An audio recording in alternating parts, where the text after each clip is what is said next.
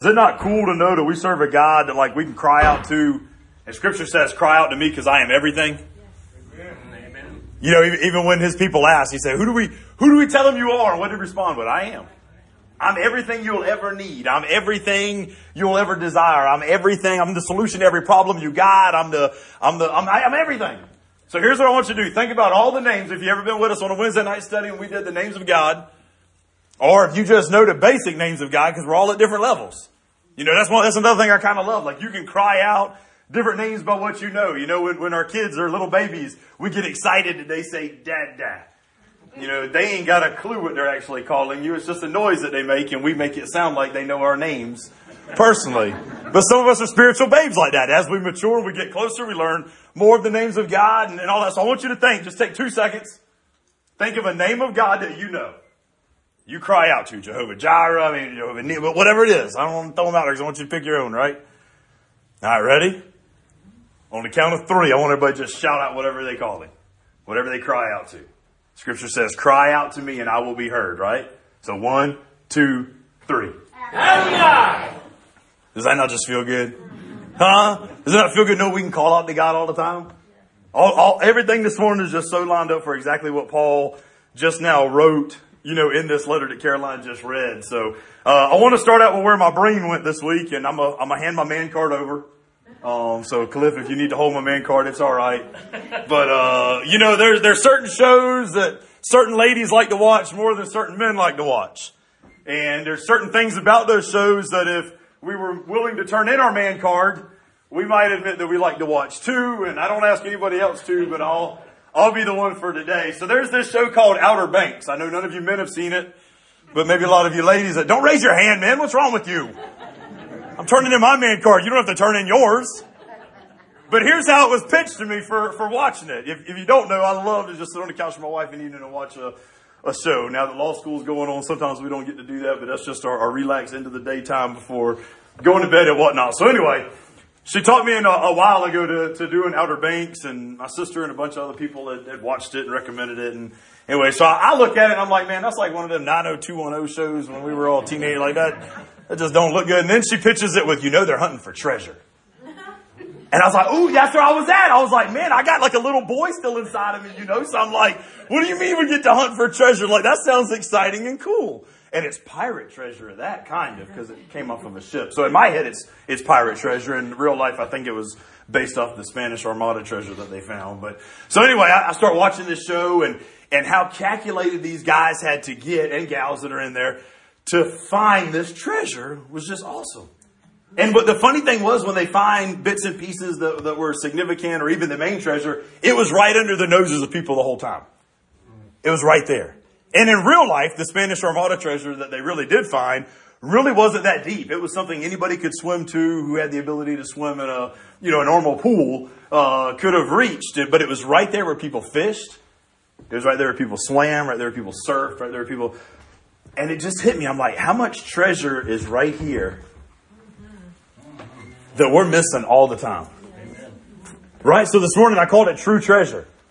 Because stories like looking for gold and silver, and I even read stories about people finding like a 1970 Star Wars box, in their grandfather's attic or something other, when they were cleaning out a house and they traded it in for all this money and all this stuff. But all those treasures that we find have a monetary value. But when we're looking for real treasure, and go back to what Paul just wrote in this letter, Colossians chapter 2, kind of stealing from verses 2 and 3, thinking about what we're seeking shouldn't be silver and gold. Our quest should be precious gems, wealth. From what does he say? A full knowledge of Christ, in whom are hidden all the treasures of wisdom and knowledge. God's word, it's safe to say, is a treasure chest. And if we're not willing to do the planning, and if we're not willing to do the digging, and if we're not willing to go to certain extremes, there's so much treasure we're going to miss. More so than that, what Paul is saying and what he's trying to get through to this early church that's getting ready to be combated, or already really being combated with some stuff from the world, is that the treasure in Scripture is Christ. So when you dig into Scripture, the more you learn about Christ, the more treasure you're actually finding. So the hidden treasure of God is that we get to know Jesus. That we get to know Him personally. That we get to have our own name to call out, with Him. I wanted my own nickname for so long. And now I've got 2.5 nieces and nephews going with it. And I've corrupted some of Jeremiah's kids to go with it. But I always wanted like this nickname. So my cousin who's older and wiser than me, when he became an uncle, he got all his nephews and nieces to call him Bones. And I was like, now he is skin and bones. He's about 6'3", 150 pounds. So I was like, I always pick on him about that, but I was like, that sounds like a really cool nickname. So I wanted a nickname. So the only thing I could get Hudson to say was Unk. So I have a cool nickname too called Unk. But you got to be special to call me that, right? So it just makes me think, like, the more we get to know God and the closer we get with Him and the more we get immersed in His Word and led by His Spirit, we learn the names of God. And we learn how close we can get in the truths and the attention with God. So the psalmist writes this, before we jump into this thing verse by verse. It says, I rejoice at your word as the one who finds a great treasure.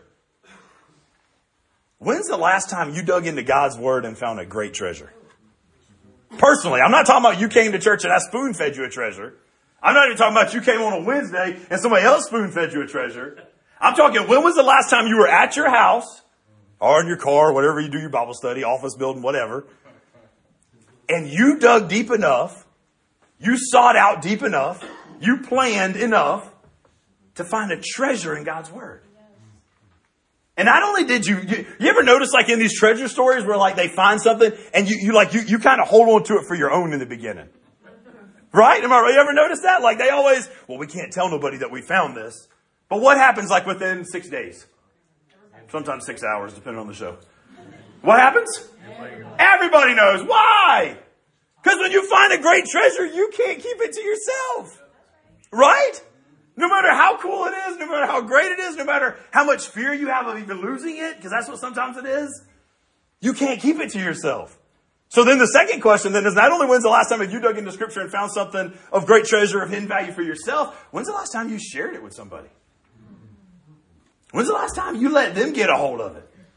Because if you watch any of these stupid shows, when one person finds out, everybody finds out. And you guys are in the South, so you know how fast that spreads. Right? Let's start spreading some good gossip instead of some bad, right? Let's start spreading some hidden treasure rather than some of the trash in this world, right? So as you dump into this thing and we start digging, maybe a question just to ask yourself at the beginning, are you even eager to discover the treasures of truth in God's word? And if you are you willing to dig into it? So Paul says this, and I guess you could kind of call point number 1, God's mystery, which goes all the way back to verse 26, by the way, of chapter 1. Some of you are like, all the way back, that was last week, 4 verses. Yeah, I know. It says, the mystery hidden for ages and generations, but is now revealed to the saints. So we put the chapters and verses into these things, right? Don't think Paul was writing and said, oh, chapter 2. Like, we put that in there. So this is all feeding back from this same idea. You know, it's all coming from this mystery and this excitement that's there. And Paul is saying that as Christians, as believers, as members of the body, we're the channel in which the presence and the power of the indwelling Christ flows into the rest of the world. So if we want the rest of the world to get the treasure we got, then it's through our presence and our power, through Christ flowing inside of us, that gets this. And to prove this, he starts it in 2 ways in verse 1. So verse 1, it says this, chapter 2. For I want you to know how greatly I'm struggling for you. Now, you got to ask, what is Paul really struggling with? We know he is where? Prison. So when he writes, is he saying this prison cell is a struggle? Is he saying you knuckleheads are a struggle? Is he thinking of other churches and some of the things that they've gone to? I think as he's talking about this struggling, because he's about to say what he's doing, he's talking about praying for these people, right? I think Paul, when we break down these words, by the way, which we have to do in a minute. So I'm going to give you 2 ways and then I want to break down the words. So 2 ways this happens when we talk about the presence and the power of the indwelling Christ flowing through us. It happens through our prayers and through our presence. So our prayers, not only for ourselves, but for the outside world, and our presence in the outside world, but our presence because of his presence being inside of us. Did we get all that right without being too mixed up? So verse 1, he elaborates on this thing, and he's saying, like, I'm struggling on your behalf. Why? Because I'm praying for you. I'm praying for you, and I'm praying for those that are at Laodicea who I've never even met face to face. Paul's getting so deep here, and the word he uses, here's where I want to make sure we understand. The word some of your translations have conflict, by the way. If you have the word conflict or you have the word struggle in verse 1, the Greek word that we grab from is agony. So it's the same word he uses in chapter 1, verse 29 when he says, I'm struggling. It's the same word used in chapter 4, verse 12 when he talks about another guy struggling in prayer for them. And when you look up this thing and break it down even further, it means a strenuous activity, deep and earnest. When's the last time you got a struggling activity, or strenuous activity, sorry. When's the last time you got a strenuous activity in your prayer life? I'm not talking about like, God, please bless the food. Amen. Now we can eat it. And we're spiritual because we prayed before we ate it. I'm not even talking about like praying over like, God, please let me pass the test that I studied for. Or if you got pulled over, God, please let him not write me a ticket this time. When's the last time like you had strenuous activity? You were agonizing. Have you ever agonized in prayer? Maybe that's the way to ask. Yeah. Have you ever agonized in prayer? It says, and what Paul is getting at right here, please get this. Paul sees the spiritual realm on a whole different level. He's saying the spiritual powers that are getting ready to come against you guys, I'm willing to wrestle with them. Like I'm willing to really throw down and get real in this thing. On a spiritual level. Now here's what's awesome, because we as men, I'll get my man card back now, right? Like we as men, we're ready to throw down at the drop of a hat if we need to, right? A real man, right? Now some people might not, but a real man, I'll sling, I'll throw hands, we'll take bullets and all those make-believe stories that we make up because we know 98% of the time we never actually have to do any of them, right? But it sounds good. It's our man card, right? Paul's saying to that extreme in the physical, he's willing to go to in the spiritual. I'm willing to literally wrestle and agonize and strenuously get activized. That's a made up word, and I want to be proud of it because it sounds really good combining a bunch of stuff that I learned this week, right? We ought to get strenuous activized. Y'all should tweet that. I like that, right? Strenuous activized. Huh? To come against you guys, t-shirt, yep. Exerting himself through what? Intercession. But here's what else he's going into, and we learn this much later, but just for today so you get it in your notes. He's also being receptive to listening to God in this time. We know this through Paul's later studies on prayer. That prayer is more than just crying out to God. It's also listening to God. So while you're agonizing in your prayer and begging for stuff and worried about stuff, have you ever had that moment where you just sat and listened also? And have you ever been brave enough where you don't move until God tells you to move? Waiting is probably one of the hardest things we can do. Is it not? Why? Because we are impatient. We live in a Burger King microwave society where we want it our way and we want it now. We want to be able to put, my microwave is so smart I can just push one button for certain times. Like it saves me a whole 0.02 seconds of typing in those other buttons when I want to heat up stuff. Like even our microwaves are faster now than they've ever been. But what about when you're agonizing in prayer and God's just saying, wait, stop, don't move. I want you to keep listening to me. Have you gotten to that point in your prayer life where you can just sit and listen to God until God's answer comes? Paul may very well be, because of some stuff he's going to say a little bit later, Paul may very well be even praying about what to pray about. You ever been one of those people who say, man, I don't know what to pray about? How about you pray what to pray about? Could you imagine being open and honest enough in your relationship with the Lord where you're like, Lord, I don't know what I'm supposed to pray about, but I'm asking you, what should I pray about? Like you ever thought about like if the disciples, rather than falling asleep when Jesus said, how about you guys pray for me? Because I know they didn't know what to pray. They didn't know what was going on. What if they would have just said, you know what, Father? I have no clue what I'm supposed to be praying about. Will you tell me what to pray about so that I can pray for my brother Jesus? We don't know what every person in this room goes through, right? So sometimes we just need the Lord to tell us, like, what do we need to be praying for them? Because Paul's love, here's what I really like, man. Paul's labor of love wasn't even limited to people he personally knew. He flat out says in this letter more than 3 times, like, you guys, Laodicea, like, I've never been to you guys. I never preached to you. I've never met you. But yet I'm this much in love with you because of what we're united through. Right? His relationship, spiritual relationship, is extended to those that he hasn't even met physically and personally. And he's sitting in prison in Rome, but yet his love and his prayers, they're not confined to his conditions. How often you get in a little dark, selfish room and you just stop worrying about everybody else all around you? Isn't that easy to do? It's easy to do. We get a bunch of mess sometimes in our life, and it's easy to just wrap ourselves around our own stuff and forget about other people. And what I love here is Paul's in a literal, small, selfish, dark room, physically. But yet he refuses to let that stop him from worrying about churches outside. Let me get real with you right here, right? When's the last time you prayed for another church? Huh? I ain't asking when's the last time you prayed for Brookhaven. You better pray for us daily. We need it. When's the last time you stopped and prayed for another church? When's the last time you prayed for somebody you ain't never met? Heck, let's get real honest. When's the last time you actually prayed for somebody you were close to? When's the last time you agonized in prayer about these groups of people? Why does it take certain stuff in our lives to make us finally do what we're supposed to have already been doing? On every level of our walk. Verse 2, not only is Paul talking about this prayer for people he never met, for people he's never been with, people he's only heard about. Verse 2, he states his purpose of the prayer. Look at what it says. Talking about a church being knit together for the love of Christ and the love of one another, right? That their hearts may be encouraged. Who doesn't want to be around somebody who's encouraging them? You realize the gift of encouragement some people have? You ever been around somebody like that? They could be talking about anything, but what they're talking about is so encouraging, like you feel encouraged afterwards. Huh? Like they could be talking about how to make chicken noodle soup. But when they're done telling you about how to make chicken noodle soup, like you ain't never cooked nothing in your life, you're ready to go make chicken noodle soup on your own. And you think you can do it because they encouraged you enough. Right? That's the kind of, like Paul says, I want their hearts to be encouraged. How? I want them to have been knit together in love.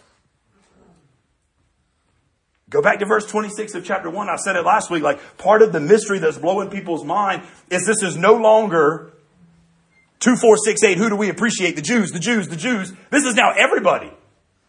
And they're now grabbing a hold of this. Like, hold on, we are all invited into this body. And this is most likely 85 to 100% Gentile church. So these people are now grabbing a hold of the fact that we are all knit together into the same body. And this is going to be a beautiful thing. Like it's a mystery. Another part of the mystery is understanding like there's nothing else you have to do to get this relationship with Christ. And maybe that's like, well, hold on, let me not get there yet. I got to finish the verse. Hearts may be encouraged, having been knit together in love and attaining to the riches that come from the full assurance of understanding resulting in true knowledge of God's mystery. That is, what's the mystery? Christ. He wants them to be encouraged. He wants them to be knit together in love. He wants them to get the riches of the assurance and the knowledge of God's mystery, which is Christ. That they will be encouraged. They will be knit together in love. Now, Paul in a lot of his letters already talked about like the church being a body, right? So you think about all like the body parts. And then he says that the body parts are all knit together. How are they knit together? Through love. Right? That's what he says. Through love. Together in love. So what if like love, we're all the body parts, but what if love is like the ligaments and the, what else is there? Where's Emily? What is it? Yeah, the tendons and ligaments. I asked her because this applies directly to something recently in my life, right? So I had a knee injury. Don't have no idea what it was because I don't go to the doctor, right? We could call it, I had a list of stuff like PCL, ACL, and then she gave me like 25 more L's and CL's to go with it. And so I just told people I tore them all at once. You're going to make up a good story, you make it good, right? Like I just shredded all of them. They're not even there anymore, right? And I'm still walking. So I don't need them. Well, after a couple people saying, man, you might want to finally go to the doctor because you're limping around this shop like you're 100 years old and you can't even bend down and put on lug nuts anymore. I said, all right, you know what? I ain't going to no doctor. Which sounds bad since I know some of y'all work in the medical field and I have my own sister in the medical field. I just don't do it, right? I said, but I do know a smart lady, so I will call her. Now, this is not permission for none of y'all to call her. She got a job. She deserved to get paid for it, okay? This was pastor privilege. All right, so that's the disclaimer. I'm just giving you a disclaimer because the worst thing you need is when you're good at something to have everybody calling expecting something for free. All right, so that's a sermon on its own. I'm just sharing it with you, all right? I got my free thing because I'm the pastor, all right? So pulling the card, right? Anyway, I call her. I say, hey, here's what's happening. Here's what I think by looking at a bunch of charts and trying to figure out what part of my knees. Don't be laughing at me. What's wrong with you? I got a Google MD out of this thing. You know what I'm saying? She says, I'm going to give you some exercises. So she gives it to me. Man, I'm blown away after a week. My knee doesn't literally hurt anymore. It is great. So I did what any smart person does when it stops hurting. You stop treatment. Duh, who doesn't, right? I was like, it doesn't hurt anymore. I'm not doing the exercises anymore. And I'd gotten really good. I was doing the drills 2 to 3 times a day. I was into this thing because I'm not going to the doctor. So I'm going to solve this issue through Google MD and Emily and get this thing done, right? So I just stopped messing with it. And I had to send her another message of, hey, it's back hurting again. And she said, you stopped doing the drills. And I said, yes. Because there's no need to lie after you're caught red-handed. And I went back to doing the drills, and I keep doing them, and now you see me walking very fresh, nice, and I can put on lug nuts again and bend down. My point is this: when we have an issue, we need to address it. And I had an issue in my knee with some ligaments and some tendons, those things, right? And if I didn't address it, I probably wouldn't still be. I probably would have actually had to schedule that doctor's appointment, right? And my thing is this: we talk about love in the church. That's the ligament and the tendon, right? If we got an issue about love in the church, we need to address it. And Paul is saying, I want to encourage you to address any issues where you guys aren't knit together in love. He just wrote this previous letter to another church that was being destroyed because they weren't unified. And he's saying, don't let the outside world try to add stuff to the gospel. Don't let the outside world try to divide this group anymore. You guys stay united in love. And if there's an issue, address it. And keep addressing it. Don't be foolish like your pastor into thinking, it's already solved. I'll just stop addressing the issue. No, you keep doing the drills. You keep exercising. You keep strengthening the love of the church. Do you understand that? We've got to be a body of believers that is being strengthened together, spending time together, eating together, providing for one another, helping one another, talking to one another, reaching out to one another, whatever it is to strengthen the love, praying for one another. Earnestly, agonizing, strenuous activitized. I'm going to make up that word 6 times as we go on, so it's all right. Right? All that stuff going into this thing. Paul says, I can't be with you guys, but I want to make sure you guys are encouraged. I want to make sure you guys are addressing and being knit together in love. And I want to make sure, because of all this other stuff, that you're experiencing the assurance of understanding. Love is what united this congregation. Encouragement is what allowed them to stay positive through all the outside forces that were coming against them, that gave them the confidence and the strength they needed to hold to this truth and stay into it. And the complete understanding results from complete yielding. So understanding or insight refers to applying biblical principles to everyday life. Let me say that one more time. Understanding or insight, get us back on track. Understanding or insight refers to applying biblical principles to everyday life.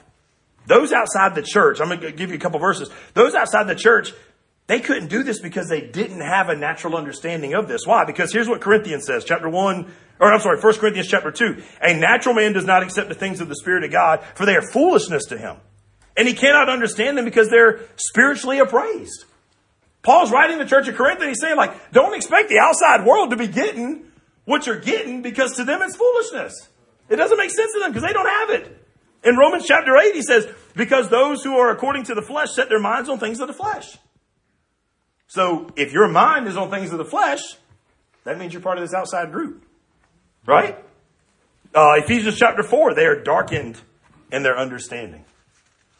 If you feel like you're darkened in your understanding, if you feel like you're of the flesh, if you feel like you're not getting some of the assurance of truth, maybe those are red flag warning. What do we call them Wednesday night with the men? The check engine light. Maybe the check engine light is on, and rather than trying to put a pretty picture of your girlfriend in front of it to cover it up, you need to address the issue that's there. Right? You need to go ahead and, taking the bulb out. That's what some of us do. Not speaking from experience. I would never do that. That's foolishness. Right? Knowing the truth. Here's how it goes even further now that Paul's getting into this. Not only knowing the truth, but acting on it. And if you guys are willing to know the truth and act on it, that leads to the full assurance of understanding. A quote I read yesterday: the longer you entertain what's not from God, the longer you'll postpone what is.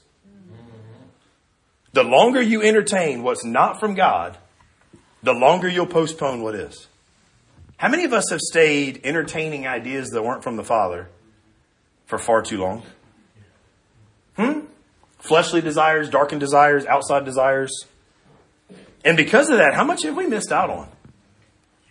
Taking it even deeper, here's like my worry, and Paul is saying is a problem, and I will admit is a problem in the church. How many people in the church express doubt about their salvation? I talked to like a lot of people in the last 48 hours. I had a cousin die Saturday morning, 2 a.m. in a car accident. So I'm talking to a lot of people, believers included, and I got a phrase multiple times of, man, I'm kind of worried about death. And I'm hearing this from a believer, and I'm like, what do you mean you're worried? Like, if you're worried, we need to address that issue now. Right? From believers, people who've been in church. So maybe the problem or the worry we could say is this. The primary problem is not a lack of knowledge. It's a failure to apply the truths we know. How can you not rest assured in your salvation? How can you not be confident in what Christ has already promised you? And we fall into traps all the time of thinking, well, I understand that Christ saved me, but I'm responsible for keeping my salvation. Are you? Because that's a horrible theology to have. Right? Because you're going to fail. 1, 2, if you're relying on anything else, it's not going to get the job done. Take it from the guy on the cross. Easiest example, right? What did he tell Jesus? Did he tell Jesus, oh, Jesus, I believe in you. Jesus, I promise from here on out, for the next 3 hours of sitting on this cross, I'm not going to sin no more. Is that the promise he had to make him? Or what did he tell him? He said, I just want you to remember me, Jesus. That's it. So basically in that understanding, he's saying, I completely understand who you are. I screwed up for who knows how long. That's what got me on this cross. And I'm just asking that you remember me now. Right? There's no promise of keeping his salvation. No promise of behaving. No deal of God, I promise you I'm not going to mess up again. He doesn't have that opportunity. He's about to die. Right? But how many of us rely on this other stuff plus Christ to maintain our salvation? What Paul's getting into here with these people, guys, is because they're letting everybody preach Christ, but they're letting everybody preach Christ and then saying, you know what, Christ is good, but you need Christ and this. You need Christ plus this. No, Christ is enough. Christ is sufficient. Christ is everything. All I got to do is speak his name. You know what I'm saying? All I need is that. I don't know if you always think sometime back when we did Resurrection Sunday, I don't know how many years ago, we had the little red drops. Right? And we preached all it really would have took was just one drop of his blood. But yet he decided to shed it all. One drop is all that was needed, but yet he was willing to shed it all for us. Why? Because he loves us that much. We need to get a richer understanding of a Christ-centered life. Christ being the mystery of God. But in John chapter 1 and Hebrews chapter 1, Scripture tells us that the mystery of God, Christ, has been revealed to man through God. So it means if I'm willing to dig into the treasure chest, it's no longer got to be a mystery. But we've fallen into a society where knowledge has become number one. Knowledge is not the answer. Jesus is the answer. Being smart enough isn't the answer. Truth and reality is Jesus Christ, a personal relationship with Jesus Christ. It's the foundation for a Christian life. And true insight into God's way happens when we deepen this relationship. The Bible says that we find our completeness in Christ. We possess him, we're completed and fulfilled by him, and having that, we go out into the world and allow his Spirit to indwell inside of us so that our presence and that power is seen in the rest of the world. So, have you got that? Because Paul goes deeper now. I guess you call it point number 2. Not only God's mystery, but now we get God's treasure. Here's what he says. Go to verse 3. The supreme reality of God being revealed in Christ Jesus. Verse 3 says, in whom are hidden all the treasures of wisdom and knowledge. In studying the Greek. Anybody know the Greek word for treasure? Thesioros. I had to laugh because it's a treasure chest, a storehouse of great things. And my wife being a nerd, she likes to use a thesaurus probably. So I'm like, well, thesaurus then is a treasure chest of words. So that one's just for her since most of the other ones are for me, right? What's he saying though? He's saying this treasure chest, this storehouse where a great treasure is kept, has the hidden mysteries in this thing. And what is it? He goes deeper. The treasure of the kingdom is what? It's unrecognized and it's unknown because there's millions walking around it. But yet there are some, and I would say this, maybe here's the problem. We can go back just a little bit before we get to the answer to it, right? The bulk of unbelievers get caught up in pursuits of things they shouldn't even be pursuing. And therefore, maybe the bulk of those that worry, have doubt and problem in the church, maybe get caught up in pursuing things they shouldn't either. So if you're serious about spiritual matters, you got to be willing to go a little deeper in this thing and see what Paul's saying, right? Many of us are yet to discover the full treasure of Christ. And Paul is saying, oh, dear friends, in Christ Jesus are hidden all the treasures of wisdom and knowledge. So understand two words here. And you can even take this back from 126 as well when he talks about the mystery, right? The treasures of wisdom and the treasure of knowledge. Here's what knowledge is. Knowledge is the apprehension of truth. Wisdom is the application to life. You understand the difference? So one is, you can say it this way, knowledge is the data of truth, whereas wisdom is the ability to apply that truth. So it doesn't do any good to get one if you're not going to follow through with the second. Right? Y'all know people who are just too smart for their own good? Yes. Like we call it sometimes overqualified for certain jobs. Right? And in reality they really are because they've never actually applied anything that they learned. So they would stink at that job. Right? Sometimes that's what actually happens. We get so much head knowledge and we've never applied any of it that we can't do what we were meant to do. And we do the same thing in Scripture. We get so much knowledge, but we forget to apply it. We have so many problems, yet we forget to pray. We worry so much about others, yet we forget to lift them up. It's why all of us got uncomfortable when I said, when's the last time you agonized in prayer for somebody else? When's the last time you agonized in prayer for yourself, now that I even think about it? Right? Remember, this idea starts back in chapter 1 where the church is being together. And understand why that's so important. Because that looked weird to the world. Forever, these two groups have been against one another. So when these two groups are coming together, that provokes some question, right? You don't know how strong your faith is till you get in a storm. And the world doesn't know how strong your faith is until you get in a storm. Because it's when you're in a storm and you start looking to Christ and saying focused on Christ and able to deal with everything, that then the world looks at you and they wonder, how in the world can she deal with all that? How in the world can he go through everything he's going through and be okay with that? And as they look to you, they look and they see, man, he is focused on the treasures of Christ. So when they look to you, they're then looking to the Lord. What would Paul tell his people? He said, yeah, you can follow me, but you follow me because I follow Christ. Are you pointing people in the right direction as you deal with stuff? Are you applying the actual wisdom? Are you actually applying the knowledge to your real life situation? How can these treasures be yours? Paul says through a personal relationship with Christ. We stopped on verse 7 because I don't want to go any further. Like I want to make sure we get that all wisdom, all knowledge is not in Jesus, or is in Jesus, not from Jesus. You understand the difference? Like we're not looking to obtain something from him. We're getting it in him while we're with him. Nothing more, nothing less, nothing else than Jesus. He alone is sufficient. It's the theme of the entire letter he's writing. So there's no hidden spiritual knowledge that needs to be added to salvation, to sanctification, or anything else outside of Christ. That knowledge is so crucial to the assurance because of the doubts the world puts around us. Christ's sufficiency brings doubt. If you have those doubts and Christ's sufficiency, that brings doubts about his ability to do what he promised. Right? If you end up developing a doubt in a person, right? Then that means you're going to worry if they're going to do the job they said they're going to do. If they're going to keep their word. If they're going to keep their promise. If they're going to fulfill their mission. Is it no different than with Jesus? If we've got a doubt in any of the promises he gave us, any of the treasures that are in there, then we're going to doubt his ability to what?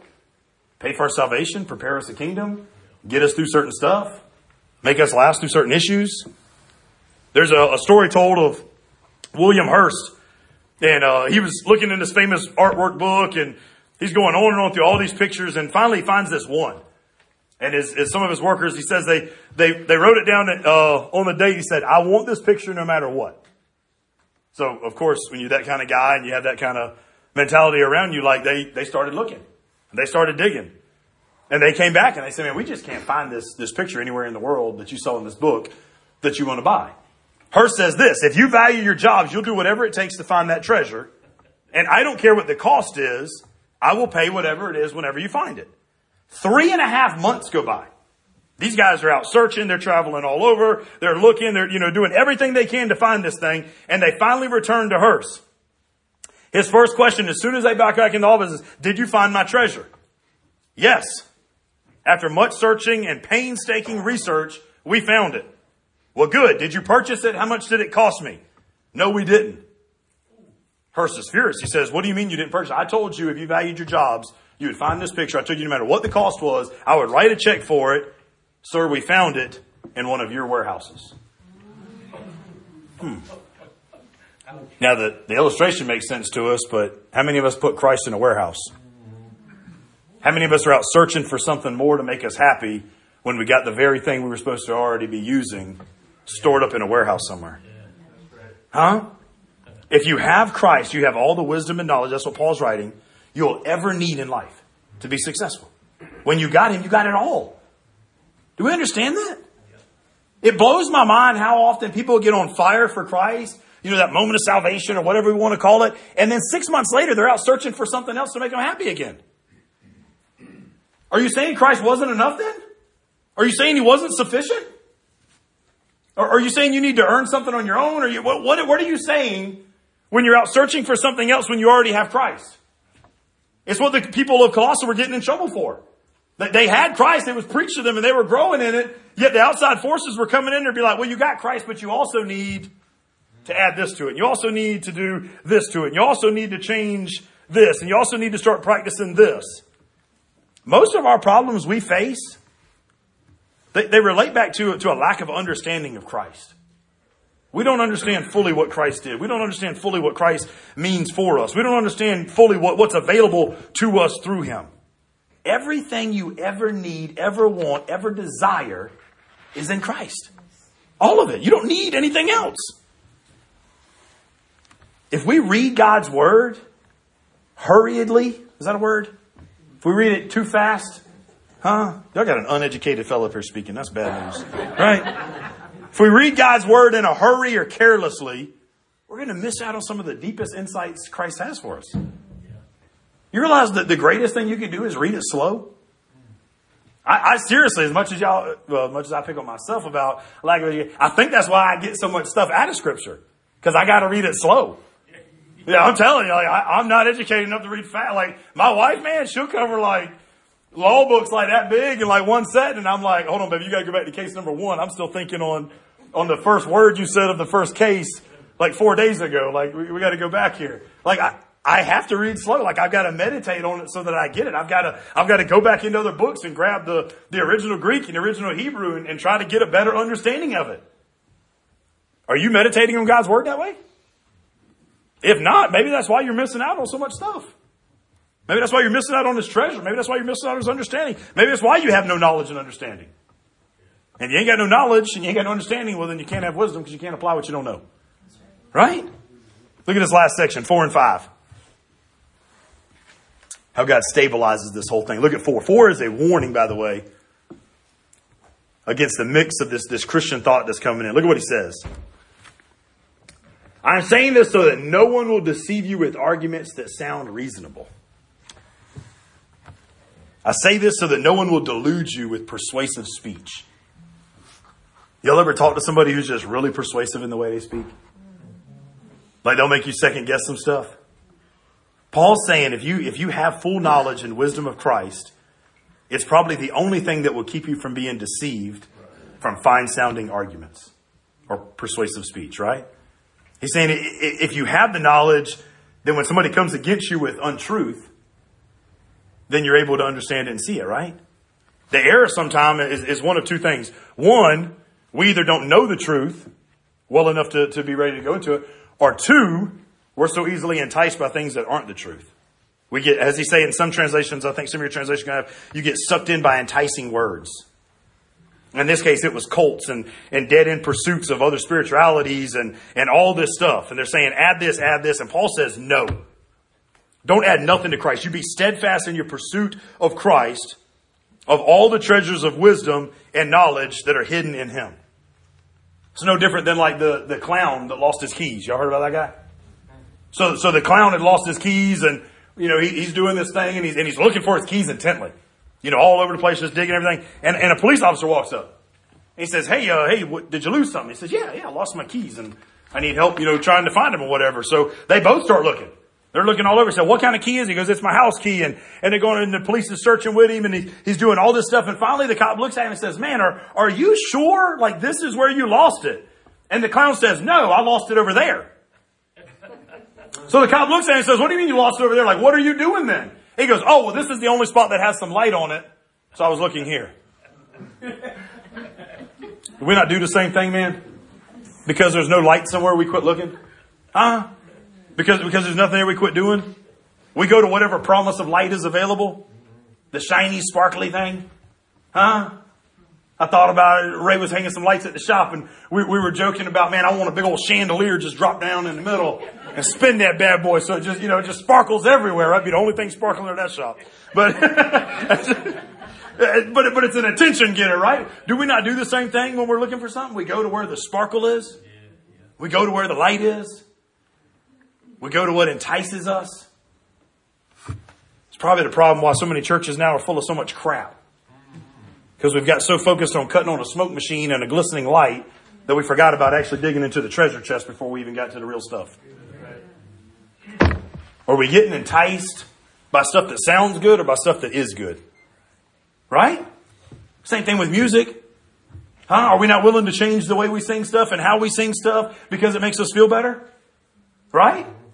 And when's the last time you actually checked out some of the songs, which I'm very proud to say, I assure you, Carla checks all of them every week. But when's the last time you yourself checked out a song and saw if it lined up with Scripture? Maybe when you were singing on the internet, or the internet, radio, whatever. Right? Think about it. When's the last time you heard it and you're like, oh man, that is some good stuff. And something in your brain said, well, let's check and make sure it actually is good. I hear a lot of stuff that sounds good. I hear a lot of sermons that sound good. I give a fair warning, you got to be careful. I've realized how careful. I hate even recommending listening to sermons anymore because I've learned in the last years by listening to so many sermons how much junk is out there. I listen because I want to get more, but then as I listen, I got little red flags going off, and I'm like, that don't line up. That ain't right. But if you don't have the ability for the red flags, how dangerous is that? Because is it not going to lead you to the glistening light rather than where the key of treasure is? If what you're listening to, what you're doing, what you're applying, what you're singing doesn't line up with God's word, get rid of it. You guys would have saved yourself, myself included. We would have all saved ourselves so much grief, heartache, and misery in life if we would have started lining stuff up with this word a lot sooner. I'm serious. Relationships that you were in or shouldn't have been in or should have got out of a long time ago. Jobs. Where you live. Do you care enough about what Christ wants where you pray about every decision before you make it? I mean every decision. Right? It's crazy. It's wild, man. All right, get back to this thing. Where were we at? The clowns, right? I do want to jump to verse 8 real quick just because it lines up right here where we're at. Now, verse 8 is next week, yes. So you get a little enticer. So Paul warns them. Verse 8. Beware lest anyone cheat you through philosophy and empty deceit, according to the tradition of men. Traditions will get you in a heap of trouble, by the way. According to the basic principles of the world and not according to Christ. Our generation, the world we live in, is flooded with persuasiveness. And the number one medium, isn't that what they call it, the medium? And the number one medium then is television. You turn on television, you get enticed on what kind of deodorant to buy. What kind of toothpaste to buy. And then 5 seconds later, you entice on what kind of car and what kind of house to buy. Right? I mean, it covers everything. And then we've got these principles that go throughout life that tell us what? Well, if it feels good, it must be good. If it feels good, do it. Or you're number one, what matters to you? No, you are not number one, I hate to tell you. Right? If you came to church wanting to hear you were number one, bubble popper, you are not number one. Right? Leave feeling depressed. Because you ain't it. All right. You might think you might think the world revolves around you and all that other junk. I'm here to tell you, if you get nothing else today, the world does not revolve around you. You ain't it. Christ is it. Now, if you got Christ inside you, well, then maybe a little bit of the world revolves around you. Right? But it's revolving around Him that's in you. Get that, man. We've just been falling into the trap of all this stuff in our world through all the persuasiveness or persuading talk, as Paul calls it, that we quit looking. Paul is saying there's no need to look beyond Christ. He's enough. Look at verse 5. Paul rejoices. Here's what you got to love, man. Somebody who's cracking down on some hard stuff, but yet he still sees some good stuff, right? Because verse 5 it says, even though I'm absent in body, nevertheless I am with you in spirit. Which, by the way, Paul wrote this same kind of phrase to the Corinthians. So Paul loved being united with people in the spirit. Right? I think I told you guys a couple weeks before Mauricio came, like I knew before I ever met him in person, like there was going to be this connection. I didn't know he worked at a tire store. God just had stitched us together, and he's more spiritual now than I thought he was because of that stuff. Right? So, he's a good guy. Don't wow me. But think about it, though, seriously, have you ever met people that you've heard about for long periods of time? And then when you finally meet them, there really is, or maybe it's the opposite. One of two ways. Either there really is that connection instantly, or it's the opposite and there's that much repelling instantly. Be glad you've got that kind of discernment spirit inside of you. Right? Because there's certain people we should unite with instantly because we're united by Christ. We're drawn together through the ligaments. We're knit together through love. And there's certain groups that we shouldn't be knit together with. Right? You got to amputate that thing and get rid of it. Verse 5, even though I'm absent with you guys, I'm physically absent with you guys, I'm with you in spirit. Rejoicing, so Paul's happy again, to see your good discipline and the stability of your faith in Christ. Man, I love it, right? Because Paul's now switching over to some military terms. He's saying, I've been absent physically, but I want to commend you guys on how some of your translations say orderly or how firm. Either way, all of it translates into steadfast, solid, or stable. You guys are in Christ. Like a well-disciplined band of soldiers. You're growing strong and wise in your faith because you have an unshakable reliance on Christ. Now, Paul's given the warnings. We just read it in verse 4, right? But at the same time, he's telling them, you guys have been doing great. Just don't stumble. Sometimes we need to tell some of our brothers and sisters, and sometimes we need to look in the mirror and tell ourselves, you've been doing pretty good, but beware. Beware. There's other stuff out there. There's outside forces trying to interrupt what you got, right? You know deception? I didn't know this. Some of you guys may. Danny's probably the only person who may know this. Deception has always been like military strategy. Everybody knows that part. But did you guys know in World War II in North Africa against the Germans, the British literally had era poster board tanks and planes? Oh, you guys knew that? Oh, well. Once again, I'm the uneducated one in the room, so thank you. Holy section. Forgot how awesome you guys are. Maybe you should preach the rest of this. Yeah. I didn't know. Well, you guys are unholy because y'all didn't know. Right? I had no idea about that. They got literally inflatable tanks and poster board, giant tanks and airplanes, so that when the Germans are flying over and checking stuff out, they're like, oh, they got a lot of people there. We don't need to go there. They were so smooth, though, it goes further. Not just that. You know how easy it is to move a poster board in an inflatable tank? Oh, yeah. So they would then move it a couple miles down and set it all up again. So the Germans would fly over and be like, they got a lot of people there too. And they would keep doing this thing and it would keep working. Why? Because deception has always been a military strategy. Who do you think's the greatest deceiver? Satan. Amen. Satan, Jesus referred to him as what? Ruler of this world. What is this world? This world is deceiving. Is it not? Is it not easy to get enticed by the things of this world? You understand? It's huge, right? He's a master deceiver. He's the driving force behind the false leaders and teachers that were persuading these Colossians to get away from truth. It's the same thing for us today.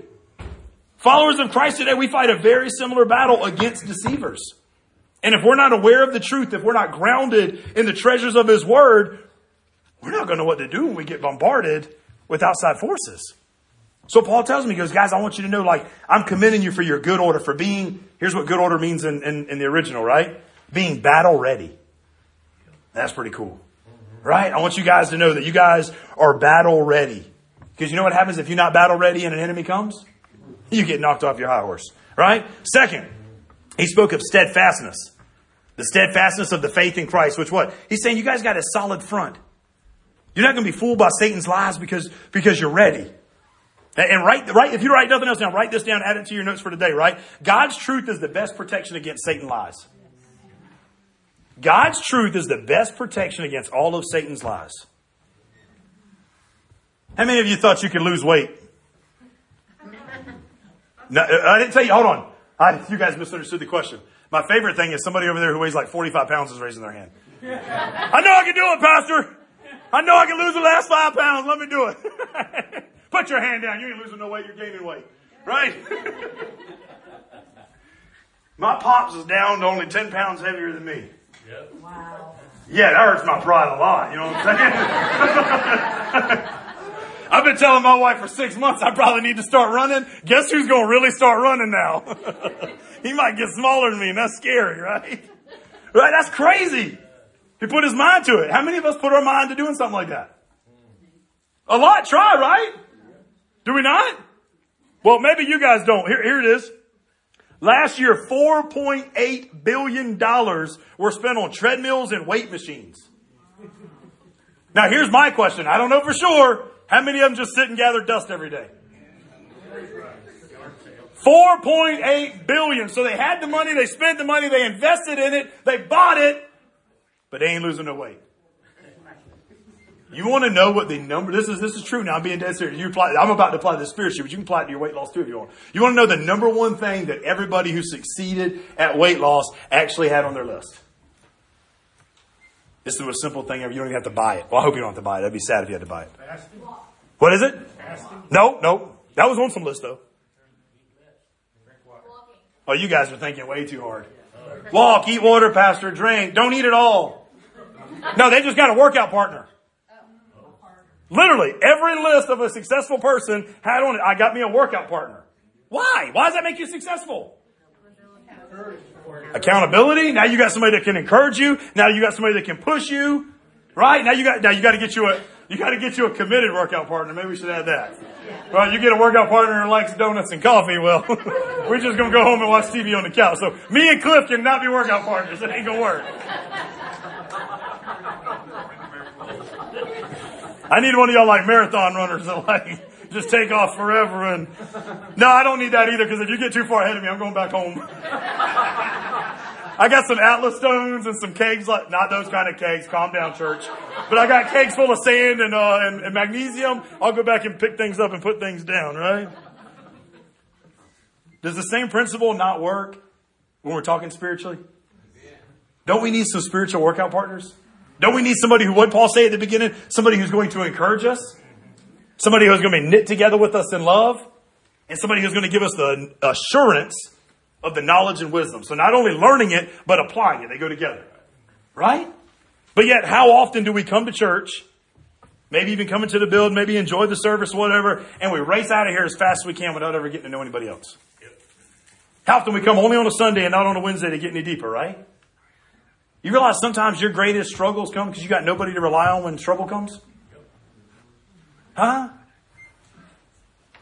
I knew it was bad Saturday morning at 2 a.m. when my cousin pulls down the driveway and is beating on my door.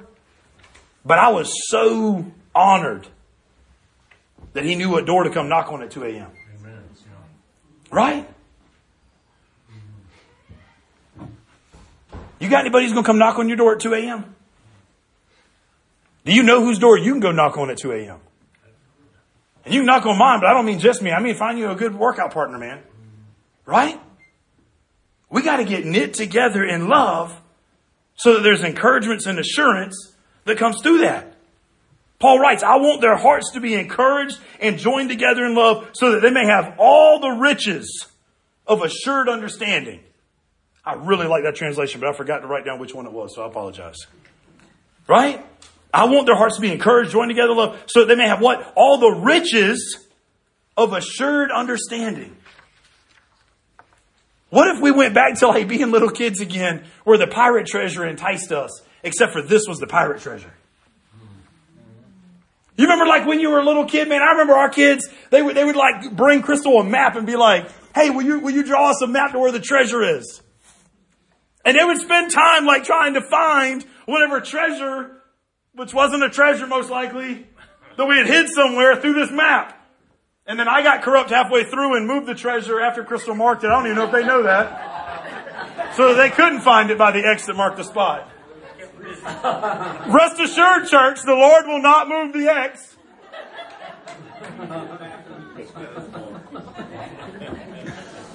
Believers have always grown stronger together in groups. That's why Paul talks about unity so much in all his letters. We get firmer in our faith. We can share our questions. We can share our struggles. We can build friendships. We can help each other through life's journey. And Paul is saying, guys, if you guys are going to be ready for what's coming against you, this is the way to solve it. This is the way to contend and to hold forth and to grab a hold of the mystery of life. It's not in a philosophy. It's in a person. It's in Jesus. He's enough. This argument, right? So that you can stand against those who will try to give you away in persuasive words. Verse 4. The mystery of life is Christ Jesus. The treasure, eternal treasure, is found in Christ. Stop looking for other stuff. In Him is everything you need. If you've been in church your whole life and today you're thinking, man, I've been looking for more and searching for more. Stop looking. You got Him. Go back to your warehouse where you put Him when you thought He was the greatest thing ever and you hadn't looked at Him. You know, that's what breaks my heart about this guy. That was a true story, by the way, with Hearst. Could you imagine having what you thought was the prettiest picture in the world twice? That means the first time he looked at it, he thought it was the greatest thing ever because he bought it. And years later, he saw it again and was like, that really is the most beautiful thing ever. I want it again. Could you imagine seeing the same thing and both times it appearing and through your vision and through your heart as the most beautiful thing ever? And yet you already had it? And it wasn't enough? Or you didn't let it be enough? Maybe that's the way of saying it. You know what I bet happened? He put it in the warehouse and he quit looking at it. That's what happened. He put it in the warehouse and he quit looking at it. If he'd have hung it in his living room, if he'd have hung it in his office where he saw it every day, that beauty would have kept him trapped, I think. Why do you have Jesus sitting in the back room when He's supposed to be in the center room? If you take your eyes off of Him, you're going to be deceived by the enemy. He's everything you need. It's all in Him. But yet too often, what do? We want to rely on ourselves to get through stuff. We want to rely on our own decisions. We want to take control back. We want to seek things to fulfill us. And Christ is no longer our focal point. And when He's no longer our focal point, we're no longer complete in Him. But He loves you so much. You realize He's willing to draw you back. He's willing to take you back. He's willing to have you back. The question then is, where is He at right now? I know we're in a church full of people who most likely believe. But where's He at? Is He just an idea? Is it just some memorized verses? Or has life hit you hard enough in the last 6 months where you're relying on Him? Where you need Him? Where you're crying out to Him? Are you in tune with the people around you so much? Are the people not around you? People you hadn't even seen. Are you in tune enough with them to know that they're hurting so you agonize for them in prayer? Maybe today wasn't even about you understanding Christ is number one in your life because He is number one in your life. And that's great. But you know what comes right after that if He is number one in your life? Other people. Because if He's number one in your life, doesn't that mean you got to love what He loves? And does He not love other people? Is He not crazy about other people? What does He see them as? He sees most of them as potential, not problems. He sees most of them as an opportunity, not as something to be neglected. So if you're here today and you're like, man, this pastor's just preaching stuff I already know. I know Christ is number one in my life. Well, let me ask you, are other people number two? Are you agonizing in prayer for other people? Are you desperately hoping somebody else gets what you got? Are you advertising enough where they see you, and by seeing you, they see Christ? Is it the mystery that the world's looking at through you? If not, well, maybe that's what you need to change. Let's pray. Father God, we thank You this morning, Lord. Lord, we thank You for good words that Paul wrote, Lord God, but for maybe some hard truths. I pray, Lord God, it not just be a letter that was written to a church 2,000 years ago, Lord God, but it be something that penetrates our heart today. God, I thank You that Your word is living and active. And it is as relevant right now, Lord God, in our lives as it was when You wrote it through Paul, Lord God, years ago to a church that was being enticed by persuasive speeches. Lord, make us strong. Make us steadfast. Let us be battle ready. And let us do so, Lord God, through the assurance that You and You alone is enough. Lord, if there's somebody in this room, Lord God, that was trying to add to You, Lord God, take whatever they've been adding away. God, if there's somebody in this room that didn't know You were enough, Lord God, Shine brighter, Lord God. Sparkle. Brighter than whatever the enticing stuff outside this world shines. Father God, I just thank you that you shine through your people and that we get the ability to grow closer in our relationship with you. We thank you, Lord. We love you. In your great holy name we pray. Amen.